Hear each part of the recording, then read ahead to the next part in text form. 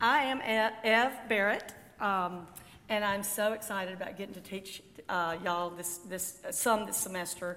This is what we're going to do tonight. We're going to. I love to write on this board. I don't know why, it just gives me something to do when I'm talking, you know. I'm kind of a teacher at my heart. I'm talking about this teacher, this study, this book, Romans, and this passage. We're going to have a little bit of time. Now, today's a little different because you're not going to have as much time in small group because we've got to cover all this stuff. And I want to give you a good foundation for jumping off into this study. So let me start first by telling a little bit about my family, because there's some people that may not know my background. I grew up in Jackson and met my husband at Ole Miss, Johnny Barrett, and we were married, and we've been married 42 years in May. He's my absolute best friend, and I'm just very, very blessed to have him in my life. And we have two boys. Our 36-year-old son, John, lives in Nashville. He's a musician.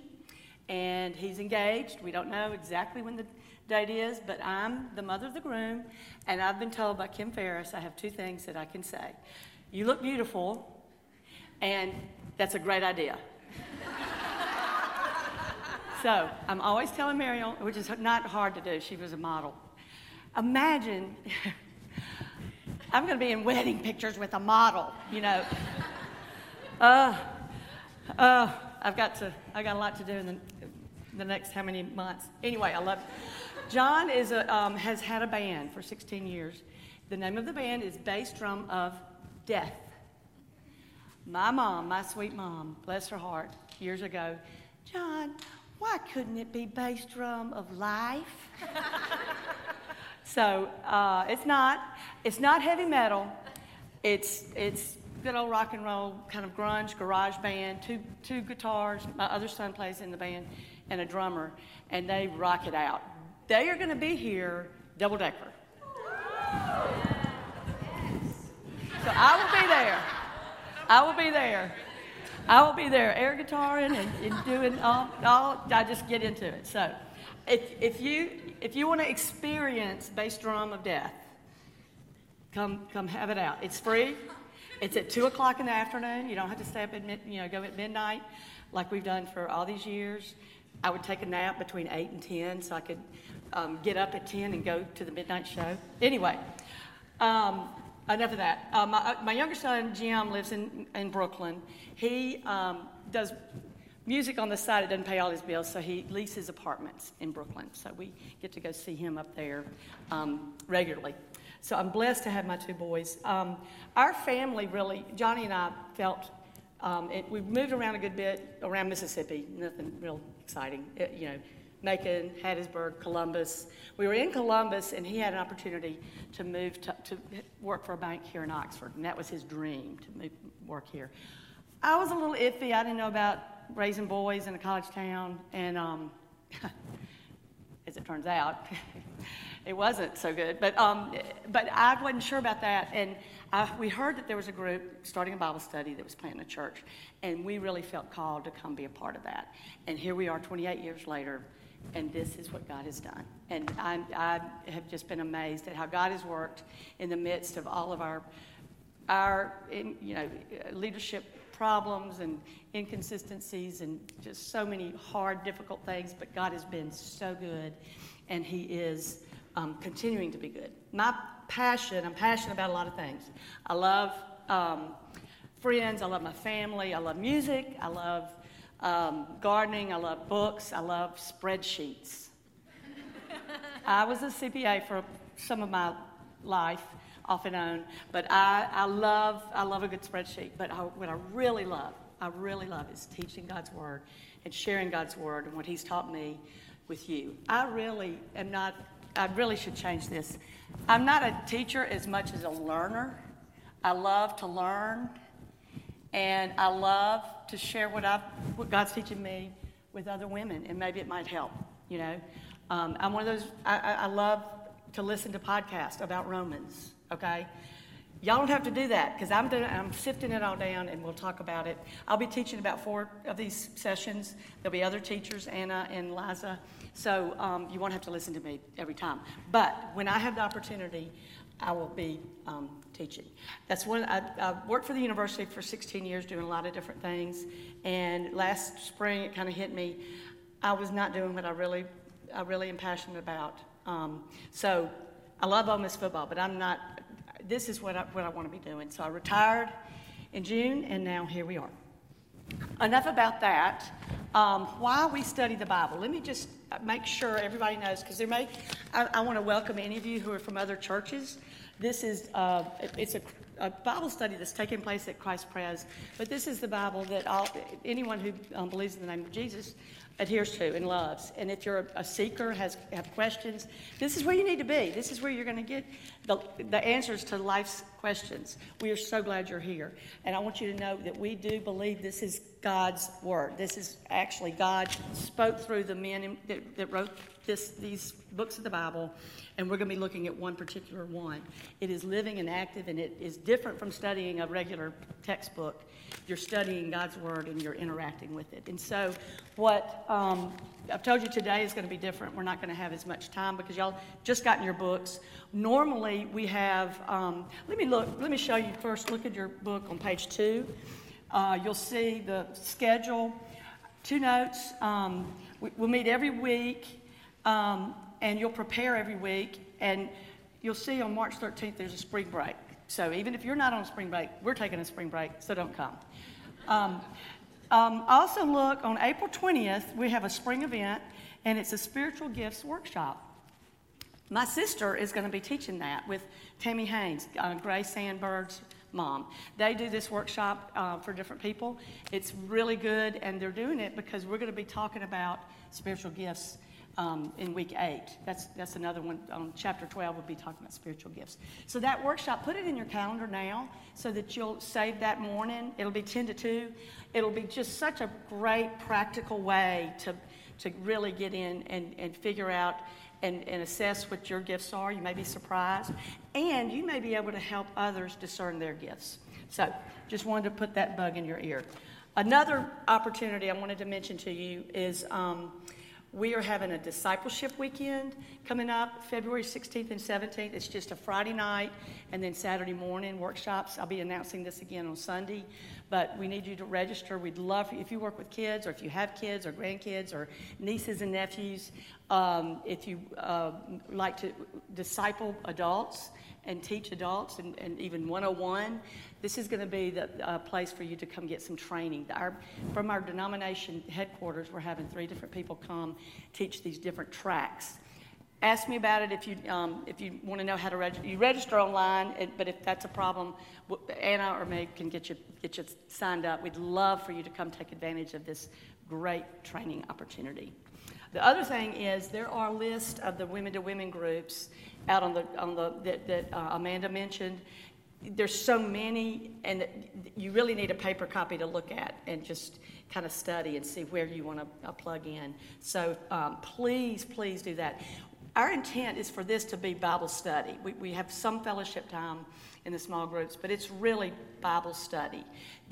We can get that community and that fellowship in other places, and that's one of the main places.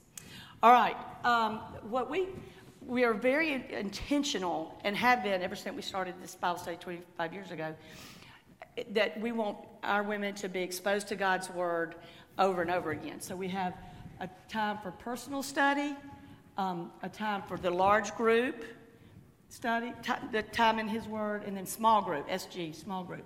So you're exposed to God's Word each week as you study personally through and answer the questions. Then you come here and you've already got in your mind, you know, God's been working in your heart. You've already wrestled with it. And this is a great way to learn, because then you come in and whoever's leading will kind of share some insights, maybe make some connections that would help you in your growth. And then you go to the small group and you discuss it again. So you're really getting three doses of that scripture for that week. But what I really want us to really think about is to bathe it and cover it in prayer. since this is not, a regular study. This is a study where we are building our relationship with God, and God is talking to us in His Word. So we need to be praying and asking for His guidance, asking for His Holy Spirit to work in our hearts, and giving us, and admitting that I'm frustrated, admitting that I can't focus right now. God, in the middle of your Bible study, pray, God, I can't get my menus off my mind. Please help me to focus. Prayer can be very helpful before, during, and after your Bible study time, okay? I'm praying right now that I'm not going to just totally mess this up. If you look on page 3, this is going to be what we're going to try to study in a few minutes. There are notes, page for notes on page 4. Then if you have discussion time, that's going to be on page 5. So page 6, that's going to be what you're going to read. These are the questions you're going to read and prepare. We've got the passage written in here. This is so you can mark it up, and you can write, you can circle things and underline and highlight, use colors, and have fun with it, and write notes in the margins. And if you see a word you don't know, grab your phone and look it up, or just, Siri, what does this mean? So use this to your advantage. Please try to answer the questions. We've tried to make the questions where they serve to help you comprehend, understand what it says, and then interpret what it says, and then some application to how it applies to us. So we've tried to design it so it would really get you in grappling with God's Word before you come here next Wednesday. And so then you'll be ready to come here next Wednesday, and then you'll have your small group and you'll have discussion time there. So that's how we work.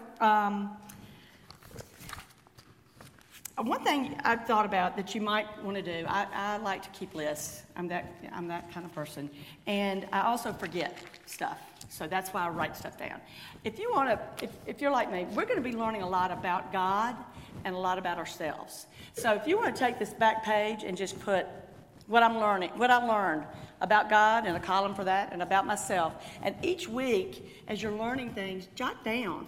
And that way, when you get to the end, because I can tell you, I'm teaching the last lesson, and I wrote the questions. One of the small group, the questions are going to be, what did you learn? So this will be your cheat sheet. So you'll be able to tell everybody what you've learned. All right. Now, that's enough about the study and me. Let's get into this book. This book of Romans is very important. In fact, all the books of the Bible are extremely important. I'm not to say that, but some books give us more, a fuller picture of how God has worked, and Romans is one of those. It's like a Christian manifesto. It's such a fantastic book. Tim Keller says that the letter to the Romans is a book that repeatedly changes the world by changing people. And it has literally changed the world. It's had monumental impact on many prominent theologians and Christian thinkers over the centuries, like St. Augustine in 4th century, John Calvin in the 16th century, and John Stott in the 20th century. And millions of people have been affected by their teaching and understanding, and they were affected by Romans. One man was influenced the most, and he started the Reformation. Who was that? Martin Luther.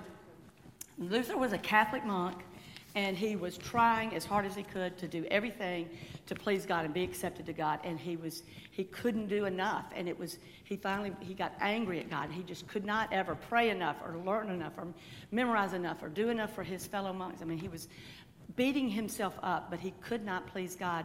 And the light came on one day, and it was Romans 1, verse 17, that changed his life and absolutely changed the world because of that. It's the verse that says, in the gospel, the righteousness of God is revealed, a righteousness that is by faith from first to last.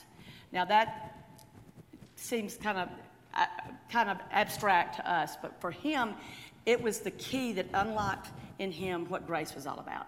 That God's righteousness, God's holiness, the only way we can have access to that is for that holiness to be given to us. And it is as a free gift by the faith we have in Jesus Christ.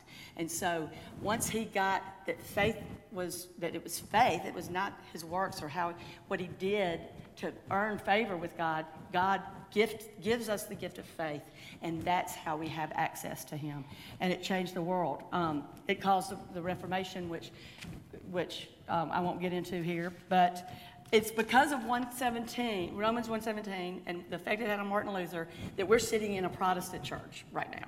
So we're kind of the results of that. So God has worked through Romans in so many ways, in so many people. Let me give you the biblical context for Romans. So if you think about the Bible, it's all about Jesus. It's really one story, one whole story. It's a love letter from God to us from beginning to end. It's all about Jesus. Now, there's certain books in the Bible that talk directly about his birth, death, and resurrection. What books are those? Gospels. Matthew, Mark, Luke, and John. All right, so the Old Testament, all the books in the Old Testament are looking forward to Jesus coming, and there's so much in the Old Testament. Everything in the Old Testament, we could do a whole series on that. Everything that looks forward to Jesus, the Passover, the blood on the door, so the angel of death passed over. That's Jesus' blood that washes away our sins, so that the angel of death passes over our lives. Everything in the temple, the bread, the showbread, he's the bread of life. The water in the basin, you'll never be thirsty. He's the water. And the candles, he's the light of the world. Everything, the prophets and priests and king of the Old Testament were all pictures of Jesus as our prophet, priest, and king. So the Old Testament, just let it be known that it is pointing to Jesus. The New Testament books are looking back and clarifying what Jesus did for us. Because we have the letters, we have Acts as a history book, and Revelation is kind of a prophecy. But all of the apostles and those that knew Jesus the best wrote these letters to guide the early church, and they're still guiding us today, 2,000 years later. So Romans is a letter that's part of the New Testament, and we're going to see throughout this whole 10 weeks how much Paul is going to refer back to the Old Testament time and time and time again, because it's all about the same thing. It's all about Jesus, and that's what the Old Testament was pointing to. All right, so this is actually a letter. It's not a book, but we call it a book. But it's a letter that Paul wrote to believers who lived in Rome. And I think it was about 57 AD, which is in that first century. And he was probably in the Greek city of Corinth. Now, who was Paul? This is where you talk.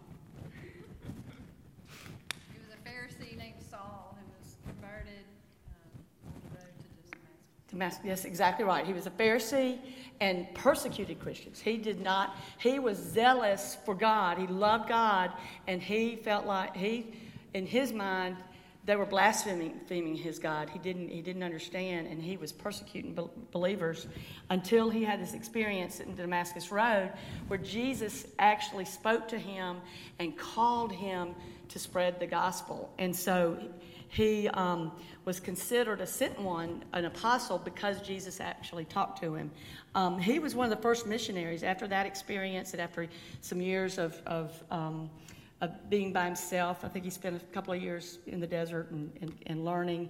He went around and planted churches all over Turkey and Greece, but he had never gone to Rome. So that was a kind of interesting thing that I don't know that I ever knew, that he didn't know the Romans, but he's writing this letter, and you're going to see how much he cares about these people that he has never met. So that's a little bit about Paul. We don't know much about the Roman believers. We don't know who planted the church. We do know at Pentecost there were people from all over the world, and there could have been men and women that were there at Pentecost when the Holy Spirit came down and 3,000 became believers. There may have been some Romans there at the time that went back to Rome and started this church. But whatever the case is, what can we deduce? Rome at this time was the political, economic, cultural center of that part of the world, that part of the world. with that in mind, what kind of people do you think might be part of that church body?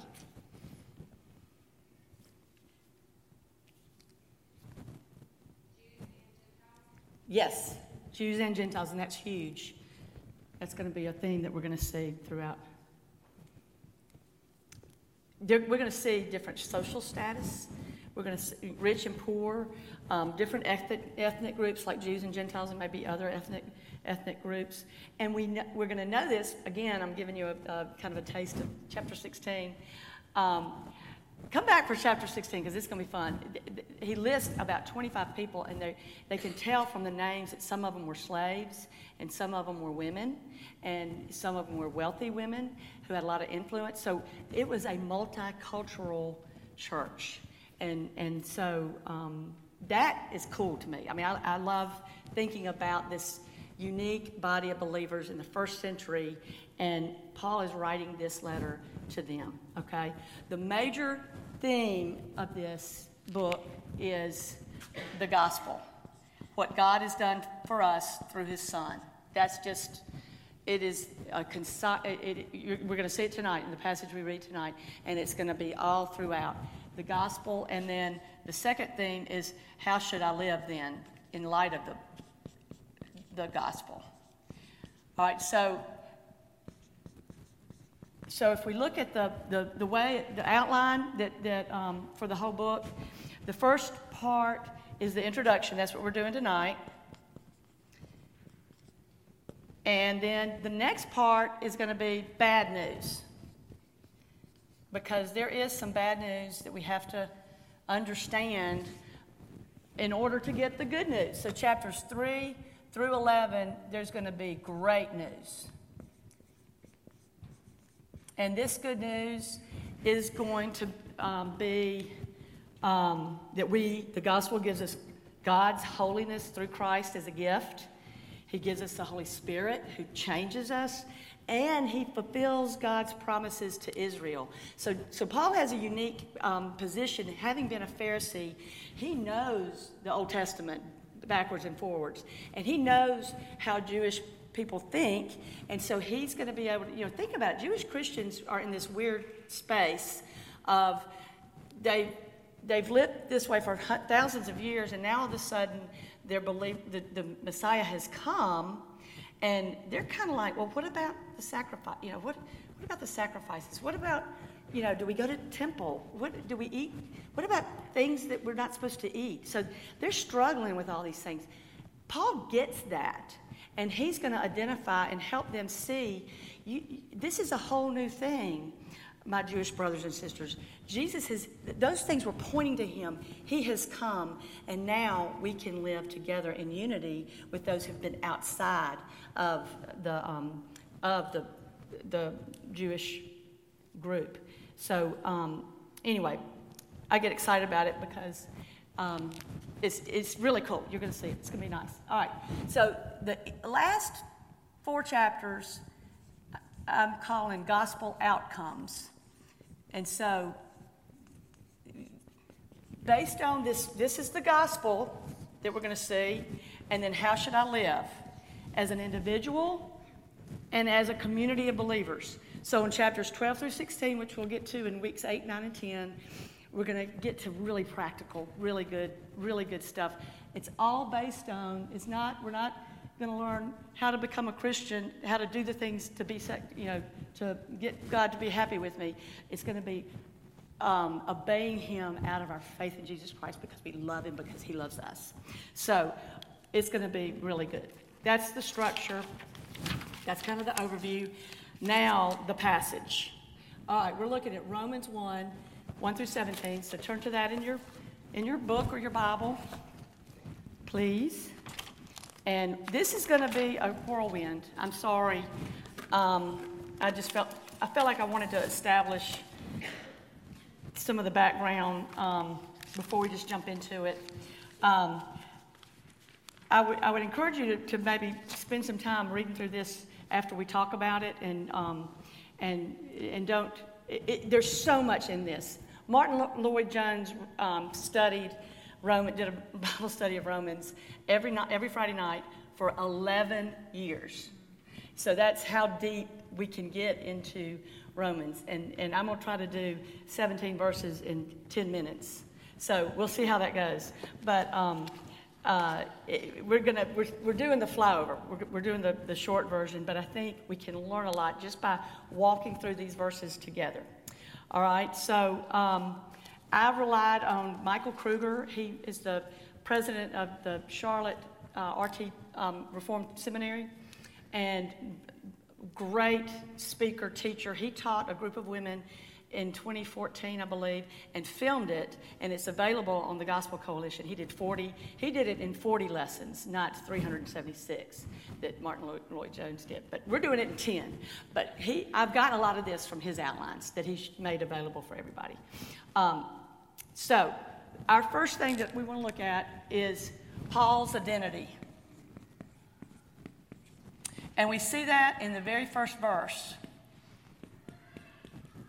Paul says, and it was traditional for letters in this day and time for we always say, dear so-and-so, and we put our name at the end. Well, they would say who's writing it first before they said who it was being written to. So he says, Paul, a servant of Christ Jesus, called to be an apostle, set apart for the gospel of God. All right, so how's he described? He's described in 3 ways. Ding, ding, ding, ding, ding. I wish I had some candy to throw to you. Servant of Christ, and that word is really slave. It's really even more than what we think of as maybe a household servant that you pay to do work. This is a slave that is owned by a master. He sees himself as a slave of Christ. That's the first thing out of his mouth when he's introducing himself. He is subservient to his Lord and Savior, Jesus Christ. But he's also called to be an apostle. We know that he was, because of his Damascus Road experience, Jesus spoke to him and sent him out. Apostle means sent one. And then he's set apart for the gospel of God. That's his purpose of being set apart, was to spread the gospel. So you see his humility here in the way he named. He's a slave first, instead of like, well, I'm an apostle, so I kind of know a lot, and so, y'all are lucky that I'm writing you this letter. No, he's like, I am a servant of Christ, and I was called and sent out by my Savior to spread the gospel. So we see his humility. He's introducing himself, but he's really talking all about God, is what we're going to see.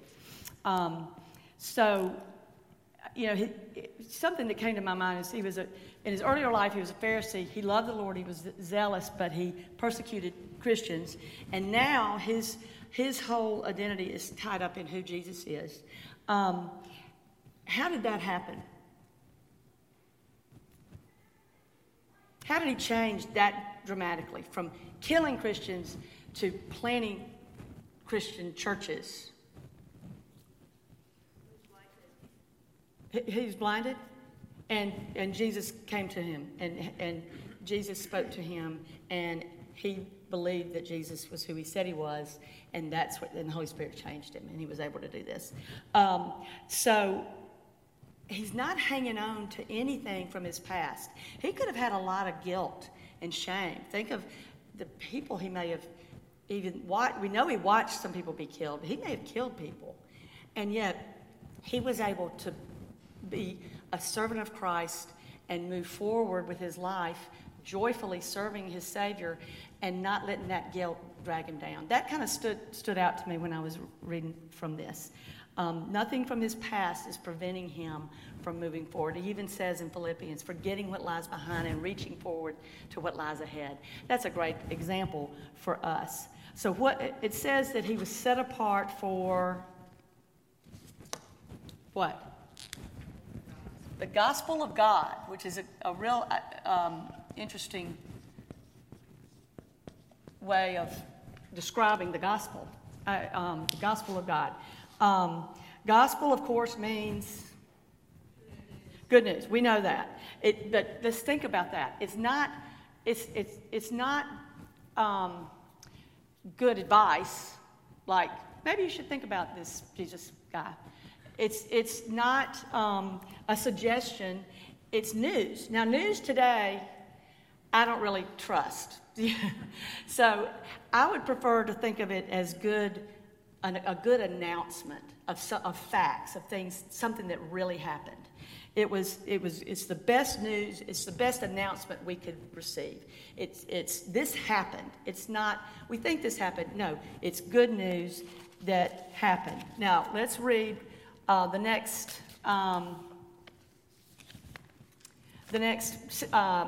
verse. Set apart for the gospel of God, verse 2, which he promised beforehand through his prophets in the Holy Scriptures. So this good news, okay, I'm getting the 5-minute signal. This good news was promised beforehand. That's what we've already talked about. All the Old Testament, the promises from the Old Testament, that's what they mean by promised beforehand. And then we see in the next verse, let's read this. Concerning his son, verse 3, who was descended from David according to the flesh, and was declared to be the Son of God in power, according to the Spirit of holiness by his resurrection from the dead, Jesus Christ our Lord. So we see from those verses, how is Jesus described?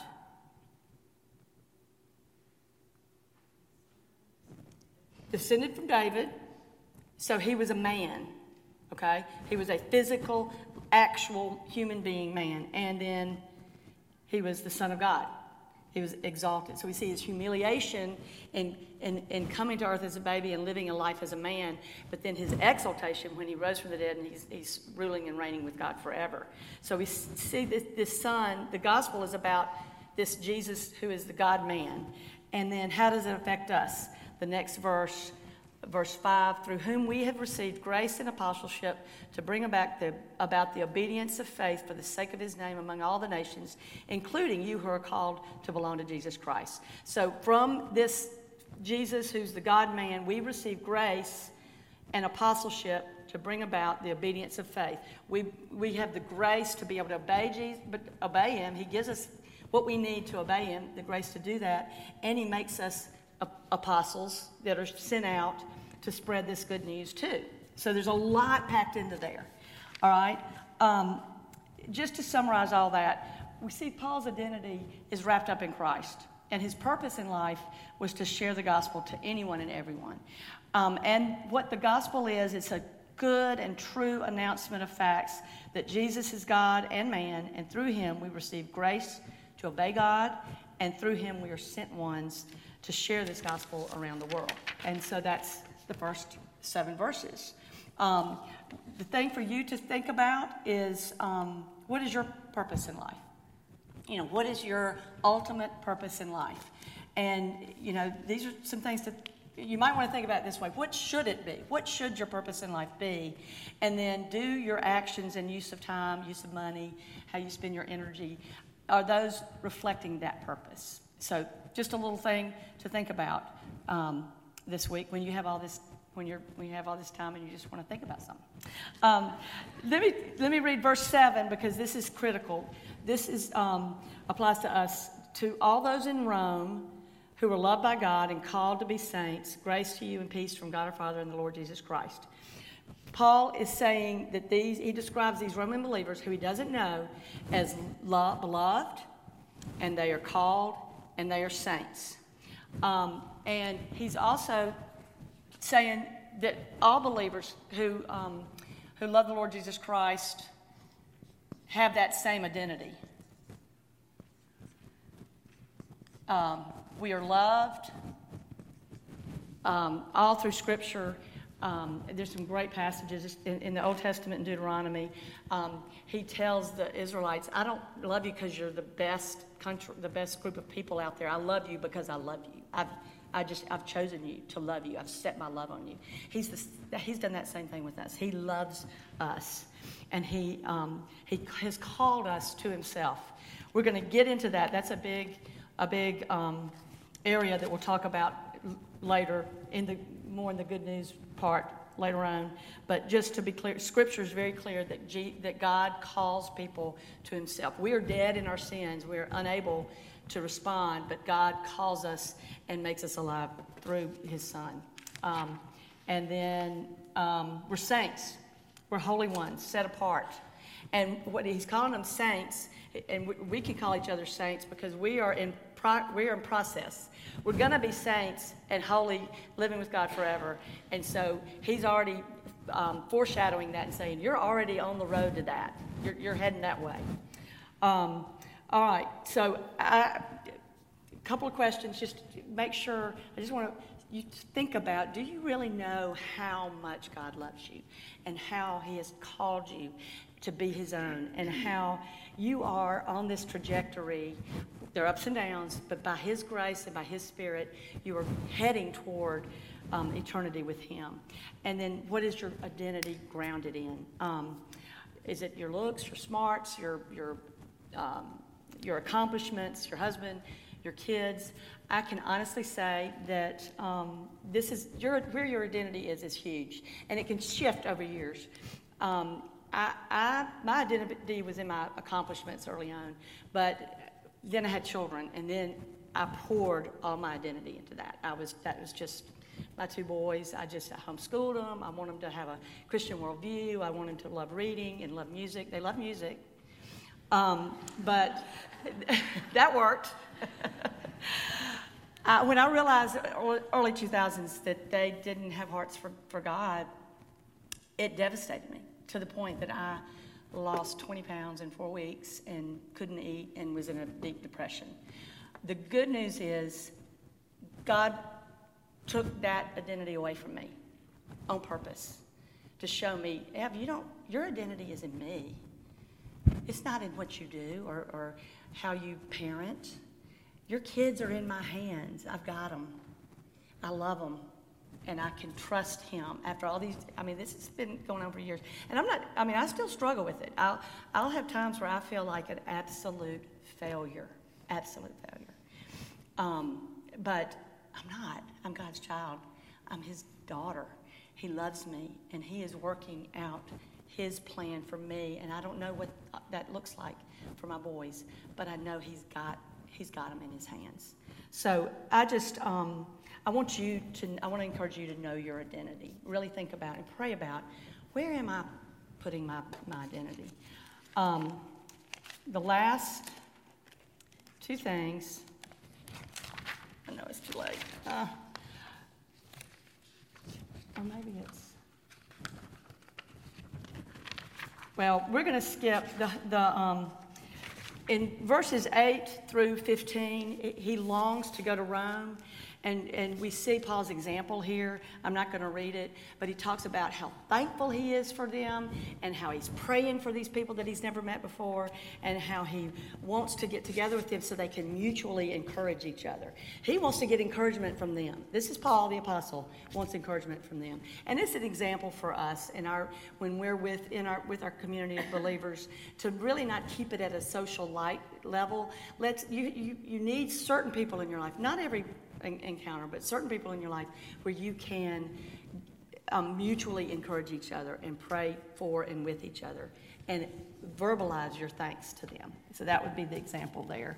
And then the last crucial verses 16 and 17, for I am not ashamed of the gospel. He wants to preach the gospel to you who are in Rome. That's verse 15. And he says, for I am not ashamed of the gospel, for it is the power of God for salvation to everyone who believes, to the Jew first and also to the Greek. For in it the righteousness of God is revealed from faith, for faith, as it is written, the righteous shall live by faith. Paul was eager to preach the gospel because he was not ashamed of it, even though the gospel can be offensive to people. He was not ashamed of it because it was the power of God. It is the power of God for the salvation to everyone who believes. Through the gospel, God is at work. The God of the universe is working, and it's his power that works in us. And it's power because God's righteousness is given to us by our faith. I had to cut that short. I am so sorry, but I think the kids are about to come in here. I really want y'all to get into this study. There's a lot of the things that are outlined here we're going to get deeper in as we go throughout these weeks, but it really is up to you. It is really true. The more you put into something, the more you get out of it. And so work through these questions and ask questions. There's nothing wrong with asking questions.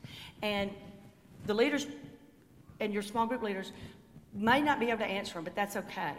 We've got Les and Brian, and we've got other smart people that can answer your questions. Thank y'all for being here. Thank you for being patient with me. Let me close this in prayer. Heavenly Father, I just am so thankful for your word and how it has powerfully affected my life and how it has changed the world. And we thank you for your son. We thank you that you've brought us together here tonight. And I pray that we would go forth as women who know our identity in you and who know that our purpose is to glorify you and enjoy you forever. Thank you so much for this time together. In Christ's name, amen.